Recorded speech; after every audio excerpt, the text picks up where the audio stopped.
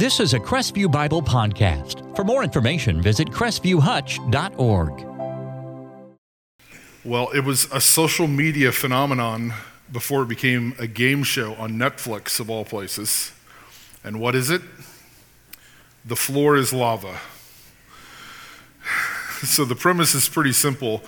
You pretend that the floor is turned into lava, and then you have to navigate around a room or life accordingly. So the social media trend was someone would yell out, "The floor is lava," and then you'd jump onto something like, "Oh," and just like jump onto something so that you aren't stepping into lava and drowning or whatever.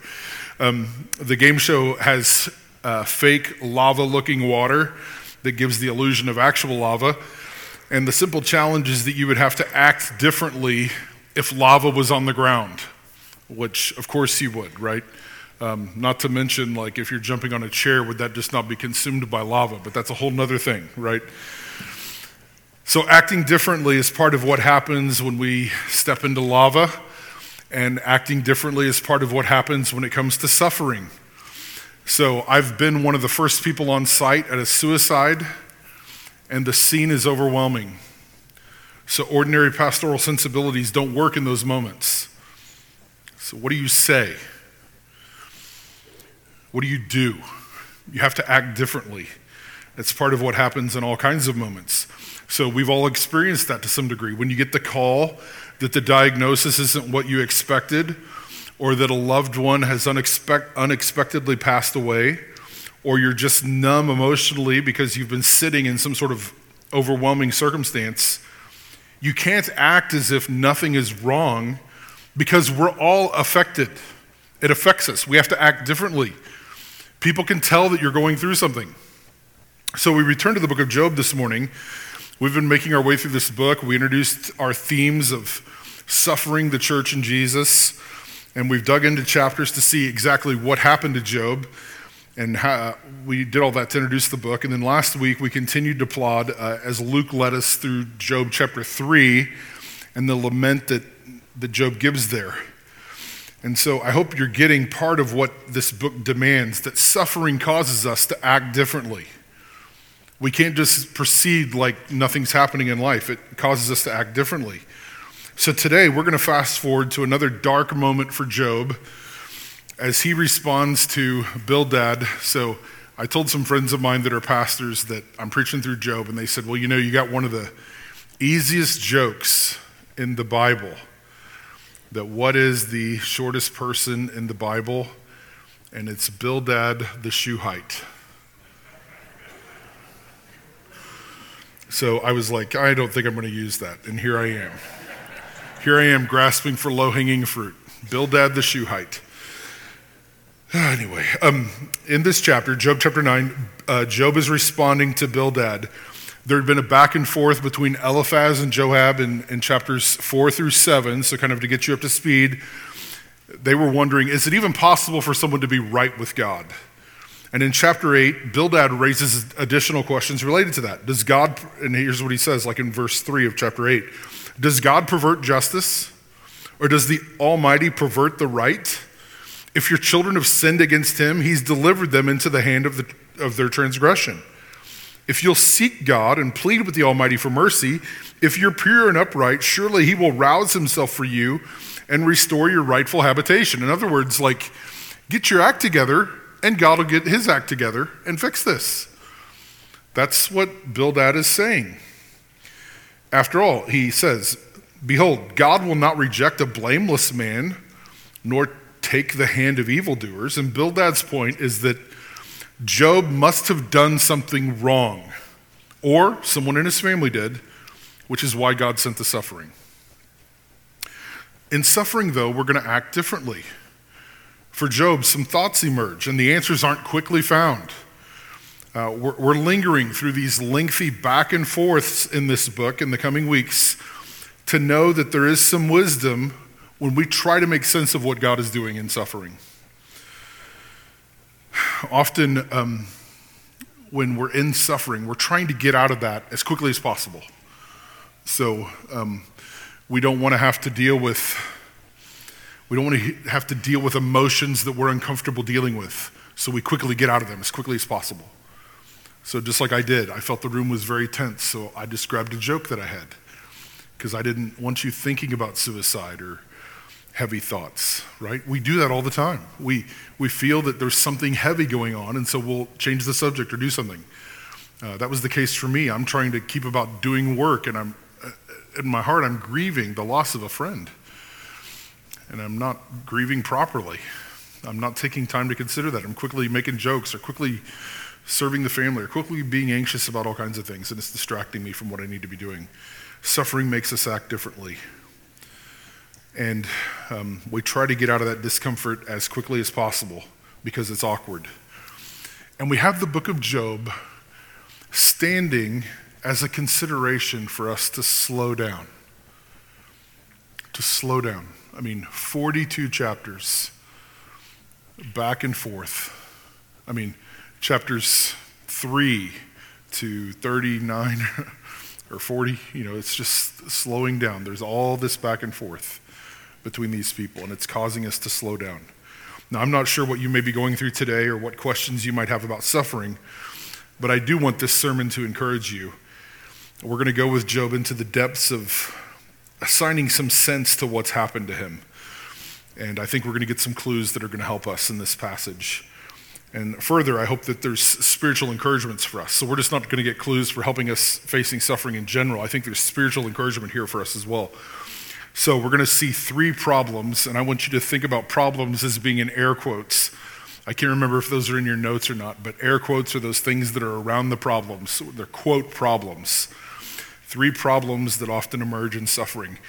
So let's read Job chapter 9 and see what Job has to say about, you should have done something right. You can fix this. Maybe if you're blameless, God will fix this. Here's what Job answers. Beginning in verse 1, here's what he answers and says, "Truly I know that it is so, but how can a man be in the right before God?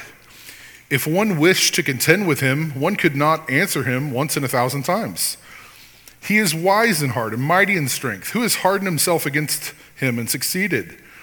He who removes mountains and they know it not, or he who overturns them in his anger, who shakes the earth out of its place and its pillars tremble, who commands the sun and it does not rise, who seals up the stars, who alone stretched out the heavens and trampled the waves of the sea, who made the bear and Orion, the Pleiades and the chambers of the south, who does great things beyond searching out and marvelous things beyond number.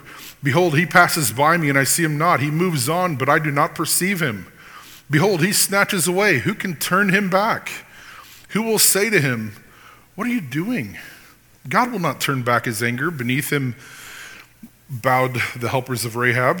How then can I answer him, choosing my words with him? Though I am in the right, I cannot answer him. I must appeal for mercy to my accuser. If I summoned him and he answered me, I would not believe that he was listening to my voice. For he crushes me with a tempest and multiplies my wounds without cause. He'll not let me get my breath, but fills me with bitterness. If it is a contest of strength, behold, he is mighty. If it's a matter of justice, who can summon him? Though I am in the right, my own mouth would condemn me. Though I am blameless, he would prove me perverse. I am blameless. I regard not myself. I loathe my life. It's all one. Therefore I say, he destroys both the blameless and the wicked. When disaster brings sudden death, he mocks at the calamity of the innocent. The earth is given into the hands of the wicked. He covers the face of its judges. If it's not he, who then is it? My days are swifter than a runner. They flee away. They see no good. They go by like skiffs of reed, like an eagle swooping on the prey. If I say I'll forget my complaint, I'll put off my sad face and be of good cheer, I become afraid of all my suffering, for I know you will not hold me innocent. I shall be condemned. Why then do I labor in vain? If I wash myself with snow and cleanse my hands with lye, yet you will plunge me into a pit, and my own clothes will abhor me. For he is not a man as I am, that I might answer him, that we should come to trial together. There is no arbiter between us who might lay his hand on us both. Let him take his rod away from me, and let not dread of him terrify me. Then I would speak without fear of him, for I am not so in myself. This is God's word. Thanks be to God. So 3 problems that often emerge in suffering. And the first problem that often emerges in suffering is that God does as he pleases. God does as he pleases. We see this in these opening verses, the first 12 verses. Now, this first problem isn't a problem for God.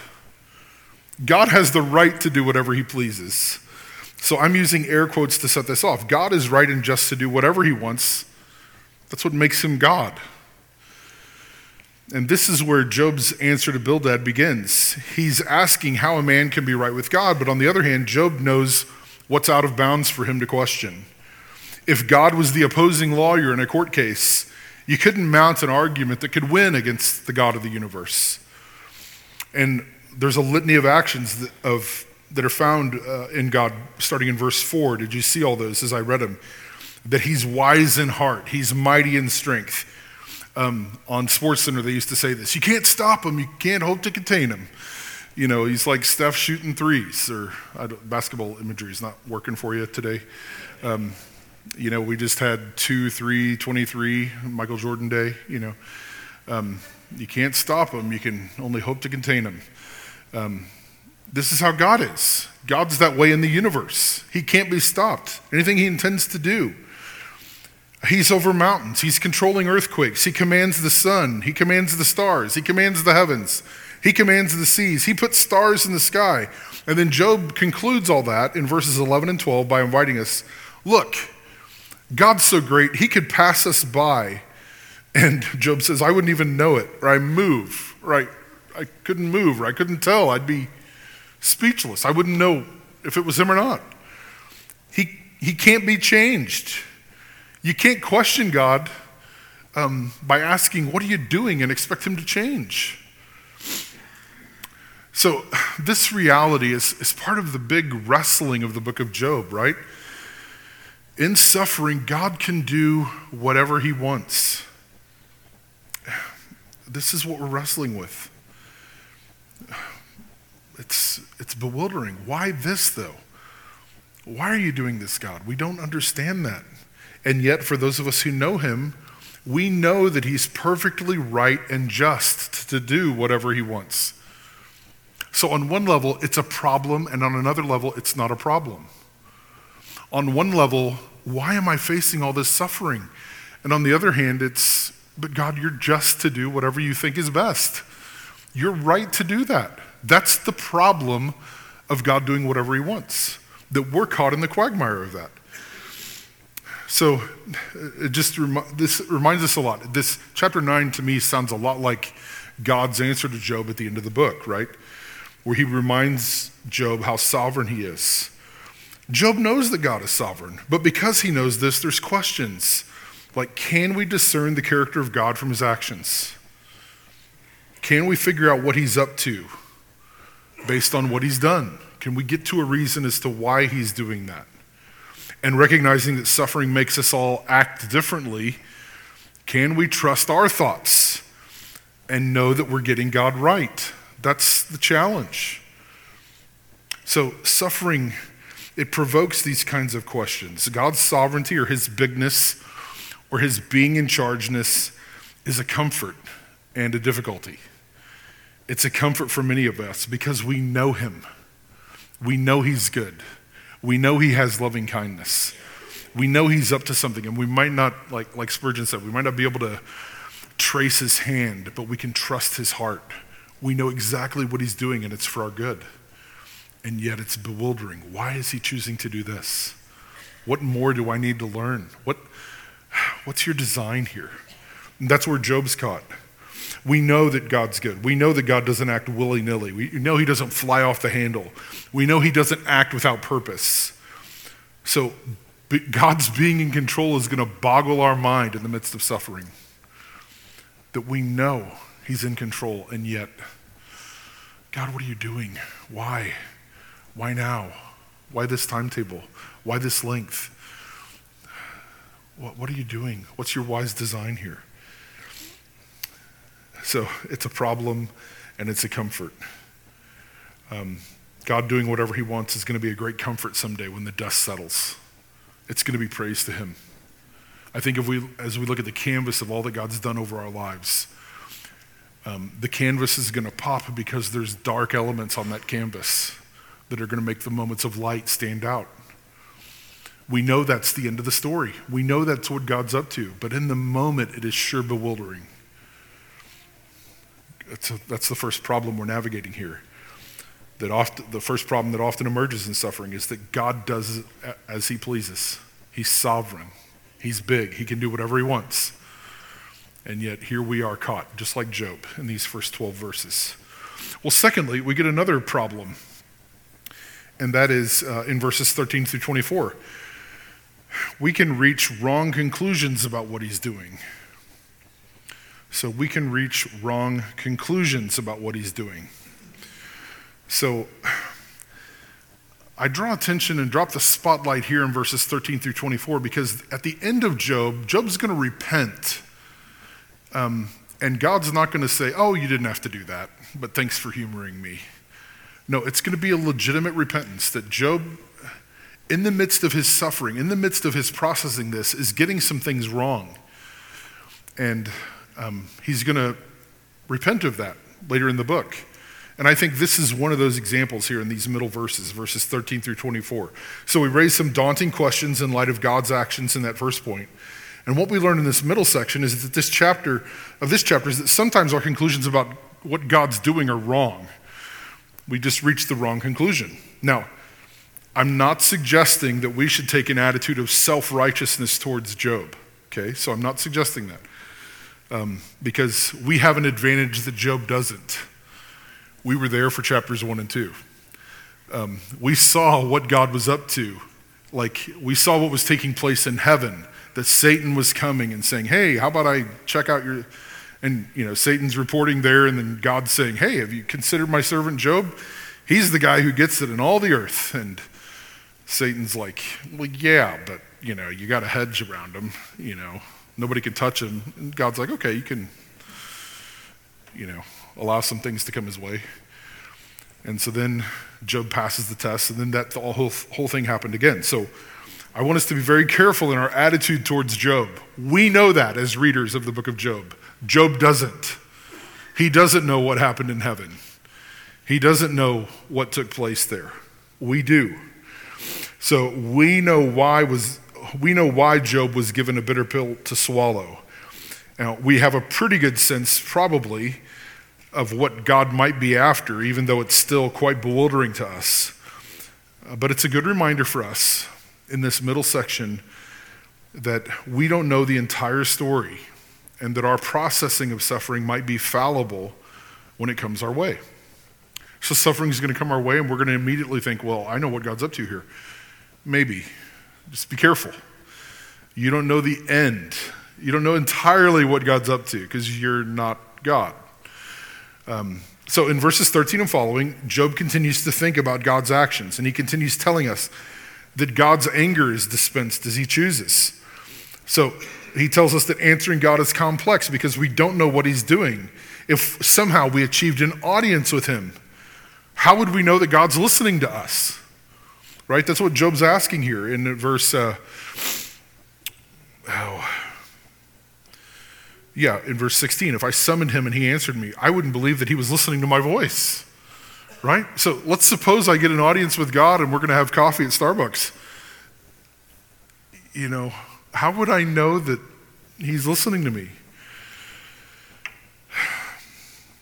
So like in chapters 1 and 2, God crushed Job with a tempest, right? So that's what the next verse says. He crushes me with a tempest and multiplies my wounds without cause. So that's what happened in chapters 1 and 2. God crushed him with a tempest and wounded him. But Job thinks this is without cause. And we know, no, Job, there's a cause. You don't know that, but there's a cause. In verse 18, he's saying that God is responsible for the bitterness he faces. Okay, so I think he's misguided there too in verse 18. He'll not let me get my breath, and he fills me with bitterness. I don't think God is filling Job with bitterness. That's Job's reaction to the circumstances. Job's saying, God is mighty and just, so what can we do? So though Job is in the right and blameless, his own words aren't helpful, according to verse 20. Though I am right, my own mouth would condemn me. Though I'm blameless, he would prove me perverse. So he loathes his life and doesn't regard himself. So he's lost a proper view of himself. And in verses 22 to 24, they showcase this even more, that God is destroying both the blameless and the wicked and mocking the calamity of the innocent. So do you see that in verse 23? He mocks the calamity of the innocent. It's like God's laughing at us at his expense. He's done all these things and he's laughing at us. In other words, he's calling into question God's care. And lest we should lose sight of the point, Job is saying that this is all God. That's how he ends in verse 24. The earth is given to the hand of the wicked. He covers it with the face of the judges. If it's not God, who then is it? It has to be him. He's the one calling the shots here. So he's stuck in an injustice, Job is. And he doesn't know what else to conclude but this. That this is all God's doing. That's why I'm bitter. This is all God's doing. That's why he's laughing at me. One writer says, Job knows something is terribly wrong about saying God actively brings injustice on the earth. So he knows that. He knows he can't accuse God of injustice. But if he is to hold on to the sovereignty of God, he can't see what other conclusion he can reach. Who else can act sovereignly on earth? It's a terrible thing that Job says, but we can see why he says it. He's caught in the quagmire here. So what do we do with this? I can feel how heavy this is, even in this room. What do we do with this when we're in the midst of suffering, or we're sitting with someone in suffering and they're getting it quite wrong? What do we do in that moment? Well, I think on one level, this is a call for us to keep listening. Keep listening. So if you're found with someone making mistakes and using words that aren't right based on what you know, all of these chapters in Job are inviting us to have more of a listening ear than being quick to correct. Okay, so remember, we're thinking about suffering, the church, and Jesus. And I think our application in the church, let's be patient with people in their suffering. That's what James told us, right, in James 5. As an example of patience in the midst of suffering, remember Job.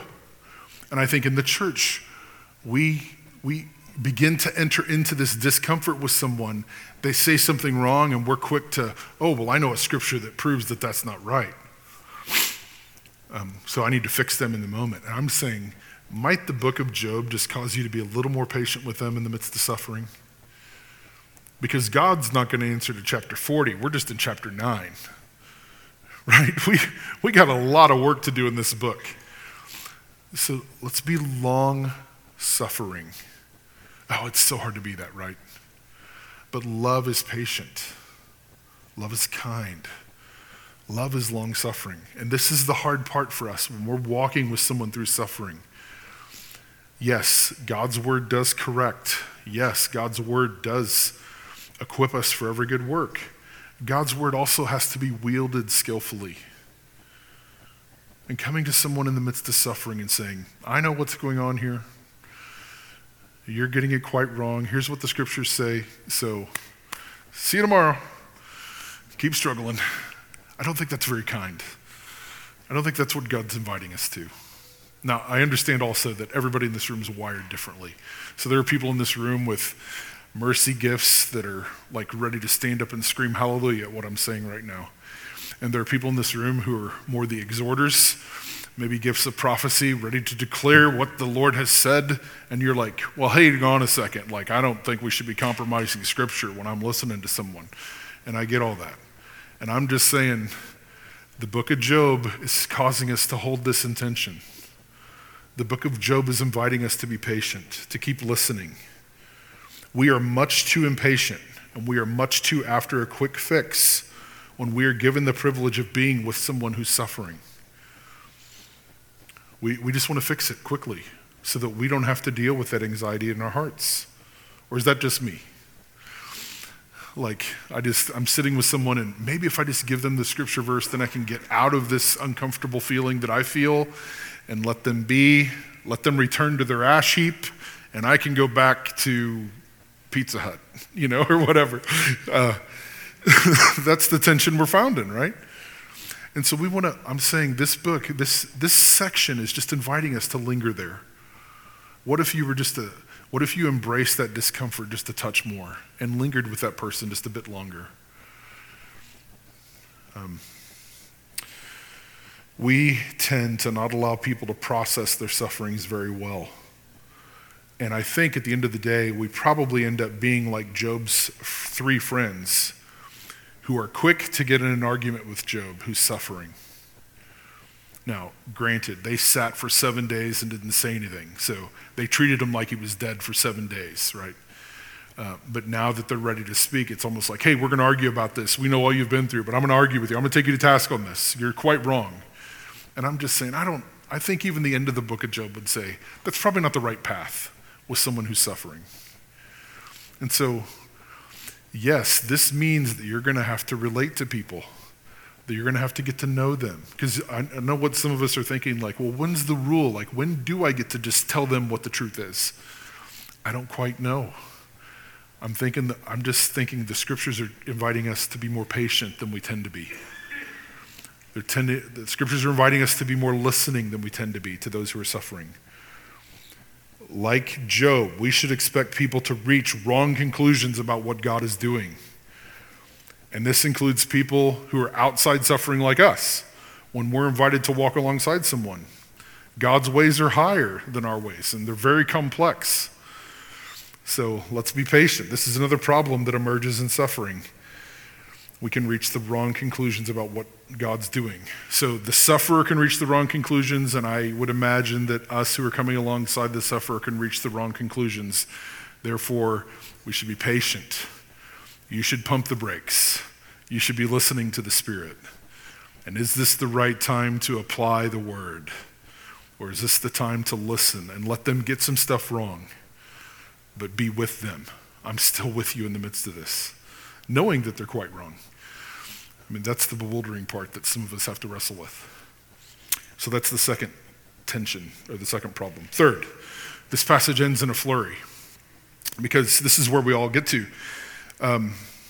Third and finally, another problem that often emerges in suffering is we try to find an escape. We try to find an escape. So this is beginning in verse 25. A lot of writers believe that verses 25 through 35 are a unique poem in the Hebrew language.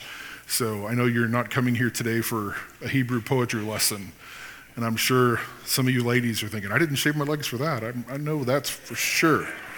I didn't come for a Hebrew poetry lesson, But these verses kind of hang together, and they're talking about Job trying to get a way of escape. We're trying to find a way of escape. And look at how he begins in verse 25. My days are swifter than a runner. They flee away. They see no good. They go by like skiffs of reed, like an eagle swooping on its prey. So Job is feeling the brevity of life. He's gone through the ringer. And his days are running faster than Usain Bolt. They're coming like an eagle swooping on prey. That's not something that takes a long time. The eagle's just like, boom, or like a missile blowing up a balloon over the Atlantic. It's just happening quick. It's not lingering out there for days anyway. Job's suffering it's quick, right? It's happening so fast. His days are quickly fleeing, and it's not good. They're like reed boats on the water that are just made to go quick across the water, or like a eagle swooping on a prey. It's ending quickly. That's what he feels in his soul. And so Job offers some escapes. Look at verse 27. He could put on a happy face. If I say, I'll just forget my complaint and put off my sad face and be of good cheer, I become afraid of my suffering, for I know you won't hold me innocent. I'll be condemned. Why then do I labor in vain? So one escape is just forget my issues. Replace the sad face with a happy one. But this cover-up doesn't address the real issue, that Job is guilty before God and is going to be condemned. He doesn't have a reason to boast before God. He must resign to the fact that God is God and he isn't. He's back to the same dilemma. Putting on the happy face doesn't change anything. That's one escape. He could claim and try to clean himself up. Look at verse 30. If I wash myself with snow and cleanse my hands with lye, yet you will plunge me into a pit and my own clothes will abhor me. So he could wash so that he's white like snow, or he could cleanse his hands, But that's not going to change things before God. He's still going to be stuck in the quagmire of his suffering. It doesn't take him out of that. He is in the pit. He is sitting in ashes. He is grieving.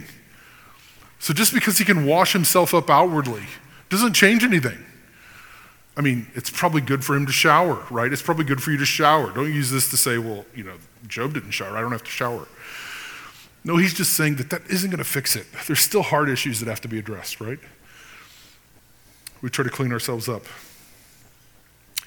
But it's this last point that Job expresses a longing for a mediator. Look at this in verse 32. For God's not a man as I am, that I might answer him, that we should come to trial together. There's no arbiter between us who might lay his hand on us both.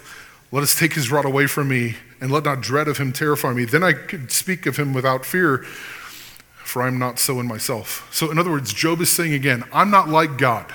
I have a huge problem that there's no mediator between God and me. There's no umpire, there's no judge, there's no arbiter between me and man. But if Job had a mediator, he's longing for this. Remember, this is probably written just very early in the Old Testament. If I had some sort of mediator that I could then speak to God without fear. But he doesn't have this comfort in himself. And it's this last longing that is a great help to us. Because as New Testament believers, we do have a mediator, Jesus Christ our Lord. Yes, he was entirely God. So he had all of God's interests in himself. And he was fully man. He had all of our interests in himself. And he came and walked in our shoes so that we could appeal to him, so that we would have someone who has been where we have been without sin. He's the mediator, according to Hebrews 9:15, of a new covenant, so that we can inherit all the promises of eternal life. And Job has brought us at the end here to this place of hope. As Job's longing for escape, he's bringing us to a place of hope to say, look, if only there was a mediator who could help me. And we're saying, oh, you got a mediator. We have a mediator, Jesus Christ our Lord. We can rest in him. We have a Lord that we can trust. This security doesn't mean that suffering is easy. It doesn't mean that it's more understandable. But we have the confidence in the moment that we are not alone. We have a mediator with us who will be with us through the suffering. And so in conclusion, we've seen these three problems that often emerge in suffering: that God does as he pleases, we can reach the wrong conclusions, and we try to find an escape. Unexplained suffering creates a massive problem for us. But Job longs for a mediator so God's interests and our interests can be worked through. And we know that Jesus has come. We know that he's come. As a man, Jesus was tempted in every way as we are, yet without sin. He was sinless. He can represent our stakes before God because he was a fully man. He was fully human just like us. He's also fully God. He's perfection. He knows what it takes to satisfy a holy God. And in Jesus, what appeared to be unjust, the killing of God's only son, actually emerges as a way of salvation for any who will trust in him.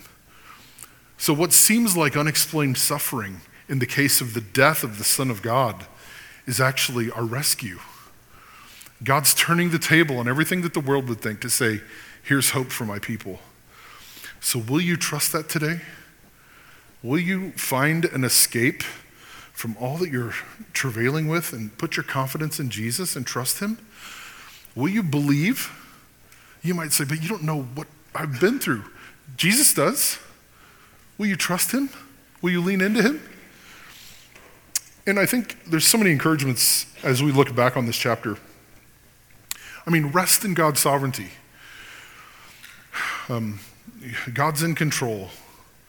And in God being in control, he sent his son as a mediator for you. So the conclusions that we reach about what God's doing, they're often going to be wrong. We're not God. Like Job, we may feel that there aren't satisfactory answers.